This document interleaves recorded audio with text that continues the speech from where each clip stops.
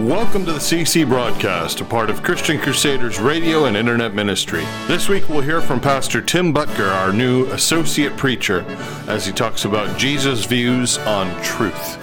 Well, great to have you with us today on the CC Broadcast. Stay with us as we look at Jesus' words recorded for us in John 18, verse 37, when he said the reason he was born and came into the world was to testify to the truth. And then he said everyone on the side of truth listens to him. Jesus on truth today. Let's pray together. Heavenly Father, thank you for this opportunity to open your word together. Look at the revelation given us there. We ask that your Holy Spirit would speak to us in our hearts as we listen, even as we open our hearts to you in worship and song. Encourage us and strengthen us in a way that only you can. We pray this in Jesus' name. Amen. There is a fountain filled with blood drawn from Emmanuel's veins, and sinners plunged beneath that flood lose all their guilty stains, lose all their guilty stains, and sinners plunged beneath that flood lose all their guilty stains.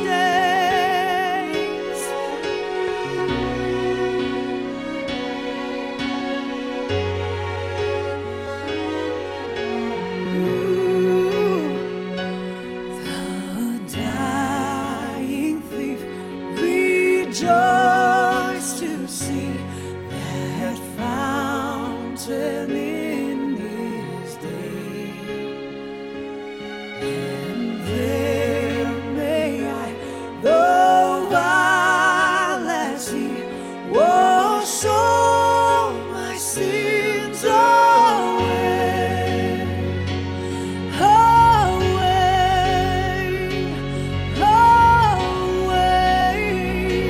wash all my sins away.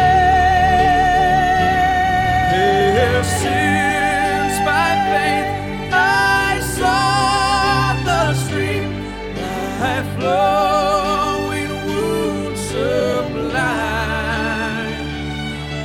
redeeming love has been my theme, and shall be till I die, and shall be till I die, and shall be till I die. Redeeming love has been my theme, and shall be till I die. Wash all my sins away. Wash all my sins away. Redeeming love has been my theme, and shall be till I die.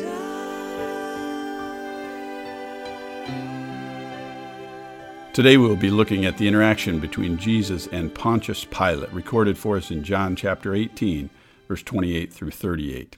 After Jesus was arrested, the Jewish leaders took Jesus from Caiaphas to the palace of the Roman governor. By now it was early morning, and to avoid ceremonial uncleanness, they did not enter the palace because they wanted to be able to eat the Passover. So Pilate came out to them and asked, "What charges are you bringing against this man?" "If he were not a criminal," they replied, "we would not have handed him over to you." Pilate said, "Take him yourselves and judge him by your own law." "But we have no right to execute anyone," they objected. This took place to fulfill what Jesus had said about the kind of death he was going to die. Pilate then went back inside the palace, summoned Jesus, and asked him, "Are you the king of the Jews?" "Is that your idea?" Jesus asked, "or did others talk to you about me?" "Am I a Jew?" Pilate replied.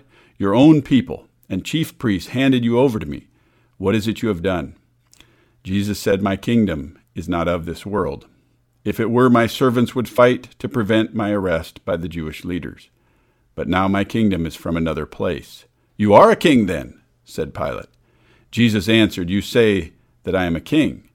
In fact, the reason I was born and came into the world is to testify to the truth. Everyone on the side of truth listens to me." "What is truth?" retorted Pilate.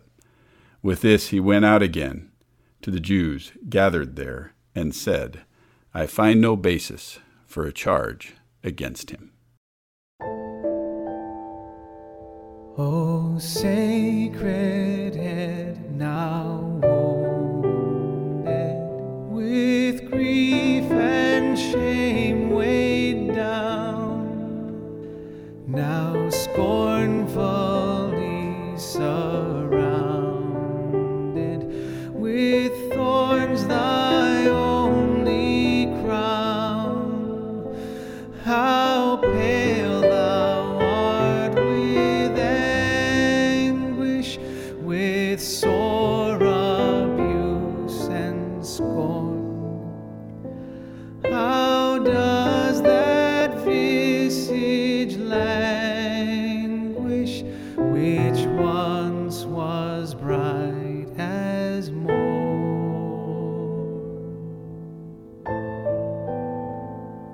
What thou, my Lord, hast suffered, 'twas all for sinners' gain. Mine was the transgression, but thine the deadly pain. Lo, here I fall, my Savior, 'tis I deserve thy place. Look on me with thy favor, vouchsafe to me thy grace.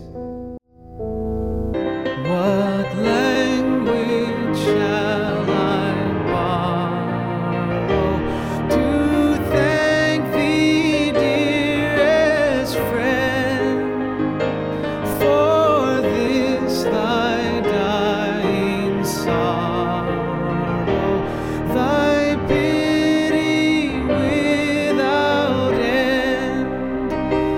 Oh, make me thine forever, and should I fainting be, Lord, let me never, never outlive my love for thee. I wonder if you've thought about the tool of a sword lately. You know, young boys are often fascinated when they first encounter a sword fight or pick up a toy sword in a store somewhere. This tool is just fascinating with the tip on the end and the two edges, and these swords become tools that people have used down through history for many things, to puncture things, to cut things, to divide things. It's interesting that the Bible often speaks of swords. As a matter of fact, Jesus, when he was talking in Matthew chapter 10 to those that were listening, he said, "Do not think that I came into the world to bring peace, but not peace, but a sword." And then he talked about dividing very personal relationships in people. Why did he say this? What is more important than relationships being connected in the world today that Jesus was referring to? What is this sword he came to bring? I think this sword is referenced in our text today in John chapter 18, when Jesus was interacting with Pontius Pilate. Of course, Jesus was brought by the Jewish leaders before Pilate, and then they were wanting him to be accused of crimes against them and put to death, and they couldn't put him to death, so they wanted Pilate to do this, and Pilate didn't know what to do, and he was asking him, "Are you a king?" And Jesus said, my kingdom is not of this world. And Pilate said, you are a king then. And Jesus answered, you say that I am a king. In fact, you could probably cut the tension in the room here with the knife. Just Jesus and Pilate in the palace together. And Pilate feels the weight of Jesus' life resting in his hands, so he thinks. And Jesus said this, the reason I was born and came into the world is to testify to the truth. Everyone on the side of truth listens to me. Very poignant statement. I don't know if he was looking Pilate in the eye when he said it or how he said it. But Pilate had a sort of visceral reaction. The scripture says he retorted, what is truth?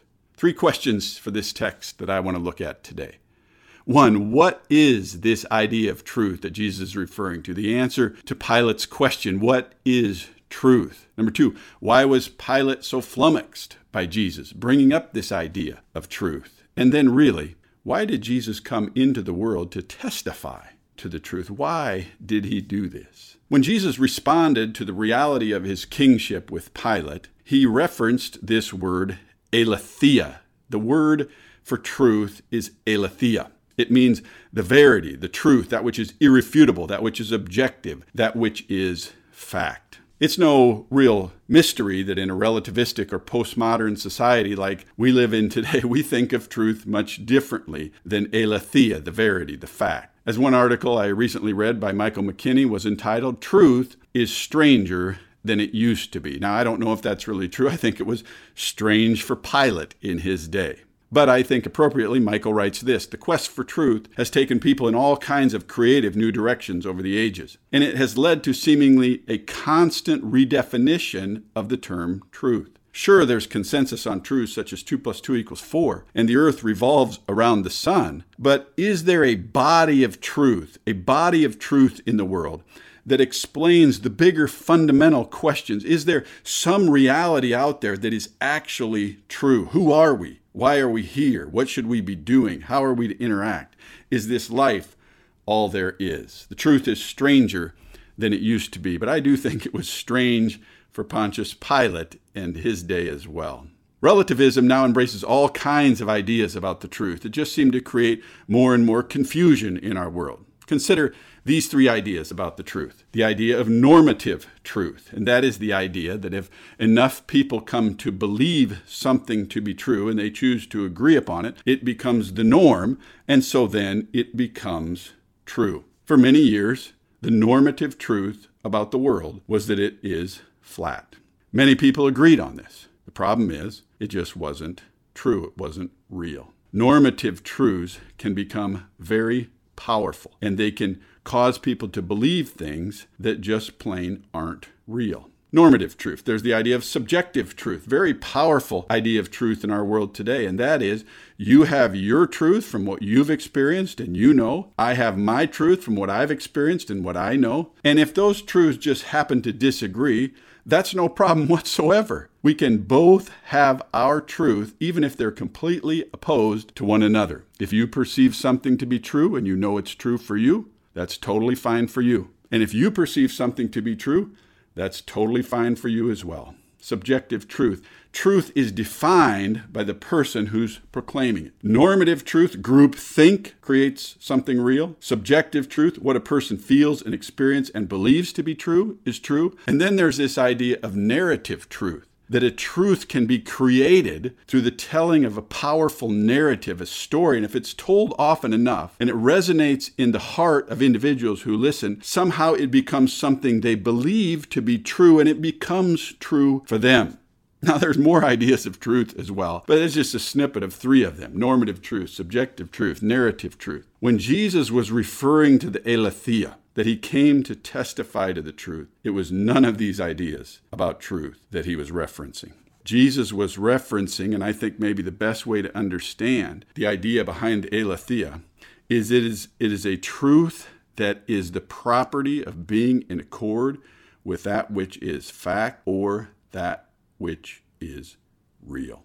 We might refer to this as objective truth. And many people in the world don't believe there is a body of objective truth. It's the truth that actually exists, that which is actually real, that which is unchanging, immutable in all of life, in the seen world and in the unseen world. We can very simply identify one objective truth in the reality of gravity. The world itself is filled with realities that cannot be changed. But in all this confusion about truth, it's no surprise that Pontius Pilate was bewildered by Jesus' claim of testifying to the truth. What is the truth? It echoes in the hearts of hundreds, even millions of people today. What is the truth? And the Bible, I think, gives us insight as to why we have trouble comprehending the truth. It clearly tells us, 1 Corinthians chapter 2, verse 14, that in our current state,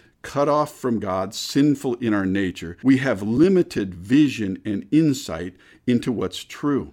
Our fall away from God and our disobedience from Him has caused us to often be blind to what's true and what's real. Real truth can be very hard to come by and discern. We are foggy on truth spiritually, perception-wise, because of our sinfulness. We are now looking through a glass dimly. Our vision, our insight is clouded by sin. We're blinded by sin. In addition to that, not only do we have trouble because of our current nature, but because of our shame and our guilt, there is an active energy working in us sometimes and in the world to suppress that which is true. Our sinful state has us wanting to actively hide or censor out a lot of what's really true because it's shameful to us. Not all truth is liberating and to be celebrated.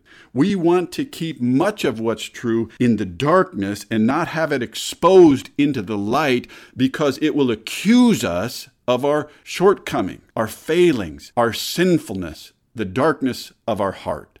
So sin blinds us to what's really true, and then some of the truth, because of sinfulness in the world, we just want to suppress, put away, keep in the darkness, hide, because it is completely shameful to us. When I was younger, I was forbidden from riding the vehicles when my folks went into town. We lived on a small acreage in western Iowa. One night they were in town and we had an old green station wagon that was rear-wheel drive, has a big engine and strong engine in it. And it was early spring, there was no crops in the fields yet, and I decided to step into that green station wagon, drive out into the field, and just have a little fun. And I started peeling around in the field, doing figure eights, cutting circles, spitting up dirt as far as I could, just really driving that thing in a strong way, having a lot of fun. Then I went and parked it, and I started to sense what might happen if my folks were to find out what was true about what I did that night.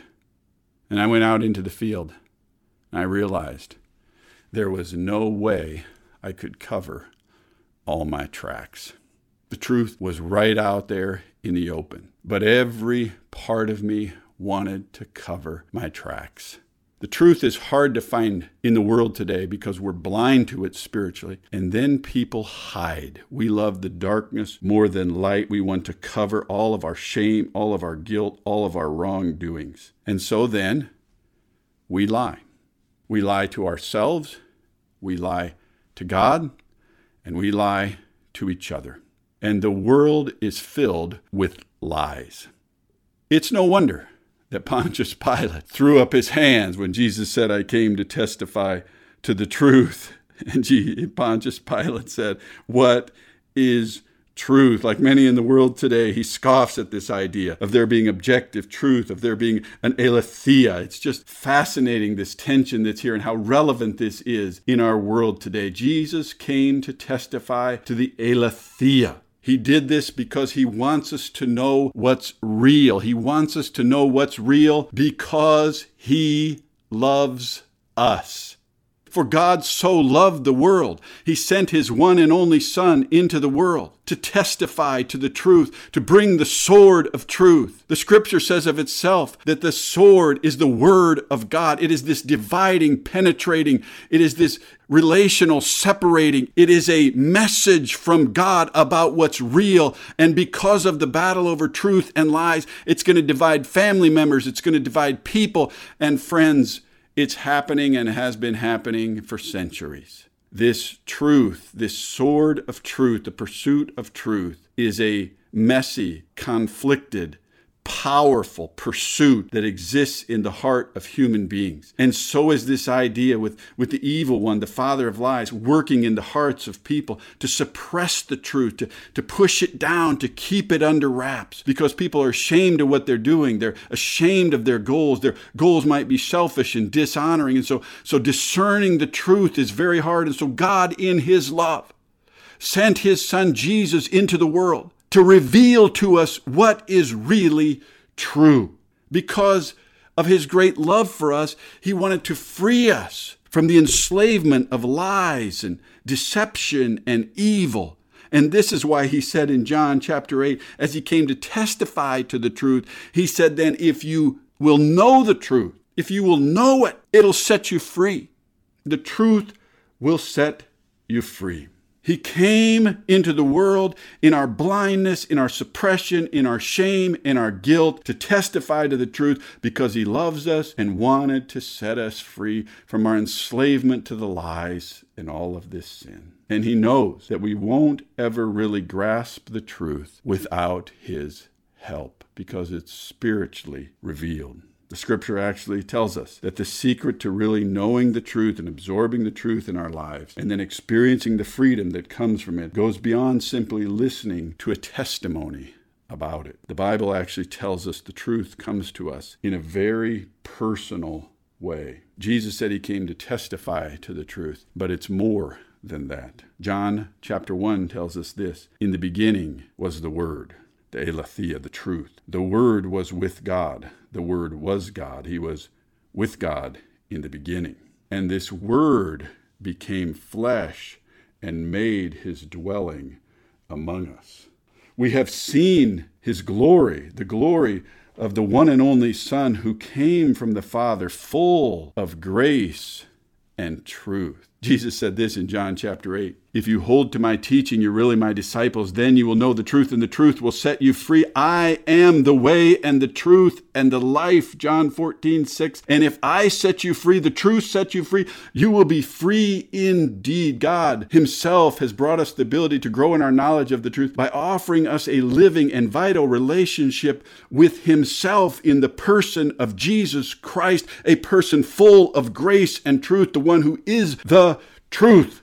Do you have a relationship with this man? In a world that's filled with lies and deception and evil, are you growing closer to the truth? This is how a person comes to discern what's true in the world in all categories. It's not just spiritual revelation, but he is the truth. He understands all what's true in science. He understands what's true in politics. He understands what's true in family dynamics and relationships. He understands what's true in all of eternity. Do you have a relationship with this man who loves you with an everlasting love, who is the truth, full of grace and truth? Can I encourage you today? In a confusing world where nobody knows what the truth is, and the narratives that are being told, and the subjective truth that's flying around, and the normative truths that are out there, be in touch with Jesus and his Spirit. Seek the one who actually knows what's true. Seek him with all your heart. Pursue after him the truth, so that you and your spirit can be open to know what is really true. Can I encourage you to question everything? Don't be gullible in a world filled with narratives, subjective truth, normative truth. Be like the Bereans. The Bereans were more noble-minded than others around them in their day. Acts 17:11 says, they received the message with great eagerness, and then they examined the scriptures every day to see if what was said was true. Can you question everything today? And ask yourself prayerfully, what's really true? Are you just listening to the voices that are out there? Or are you bringing the information you receive before God and saying, what is true, Lord? Help me discern what's true.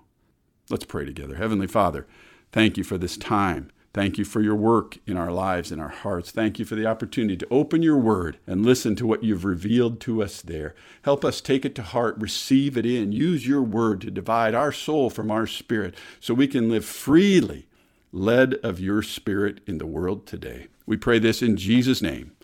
Amen.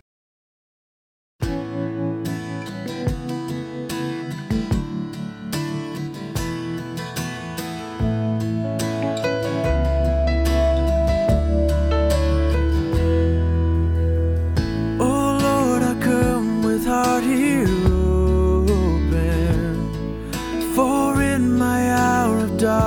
I may be, seeking the joy of love unspoken. Oh Lord, be thou near to me. And the holy voices sing hallelujah. Ever will thy reign be. As I wander through this life, oh Lord, be thou near to me.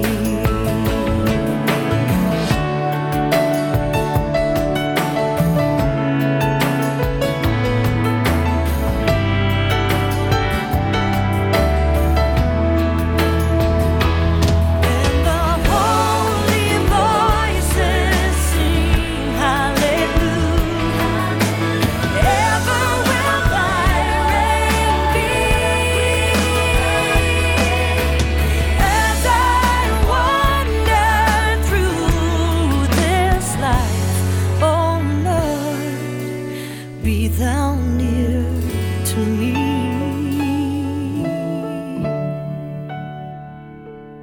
Oh Lord, be thou near to me.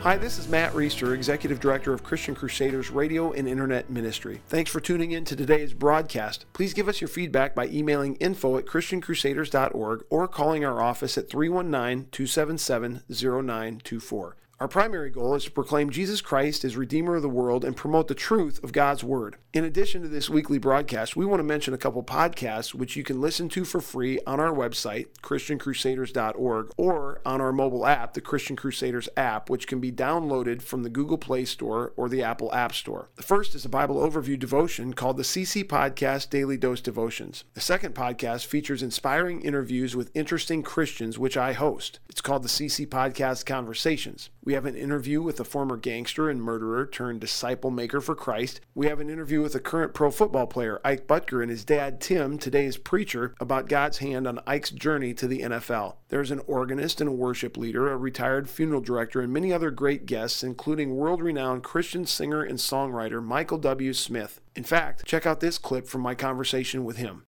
God opposes the proud, but he gives grace to the humble.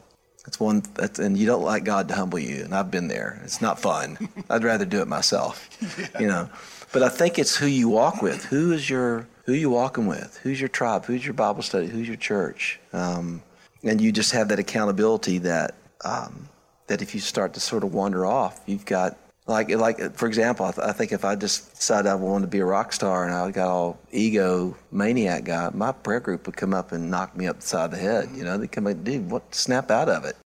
What a privilege to hear from Michael W. Smith about staying humble. You can listen to that entire interview and several others, as well as our daily Bible overview devotion and this broadcast and broadcasts from former preachers dating back more than a decade on our website or on our free mobile app. Today you've been listening to the CC Broadcast, a transmission of Christian Crusaders Radio and Internet Ministry. We're one of America's longest-running radio ministries, on the air since 1936. Our ministry is completely donor-funded, and donations are tax-deductible. If you're able to help us with a donation, we would be most grateful. Checks can be made payable to Christian Crusaders and mailed to 7401 University Avenue, Cedar Falls, Iowa 50613. Or you can donate online at christiancrusaders.org. Thank you for tuning in to the CC Broadcast. We'll be here again next week at the same time. And until then, may God richly bless you.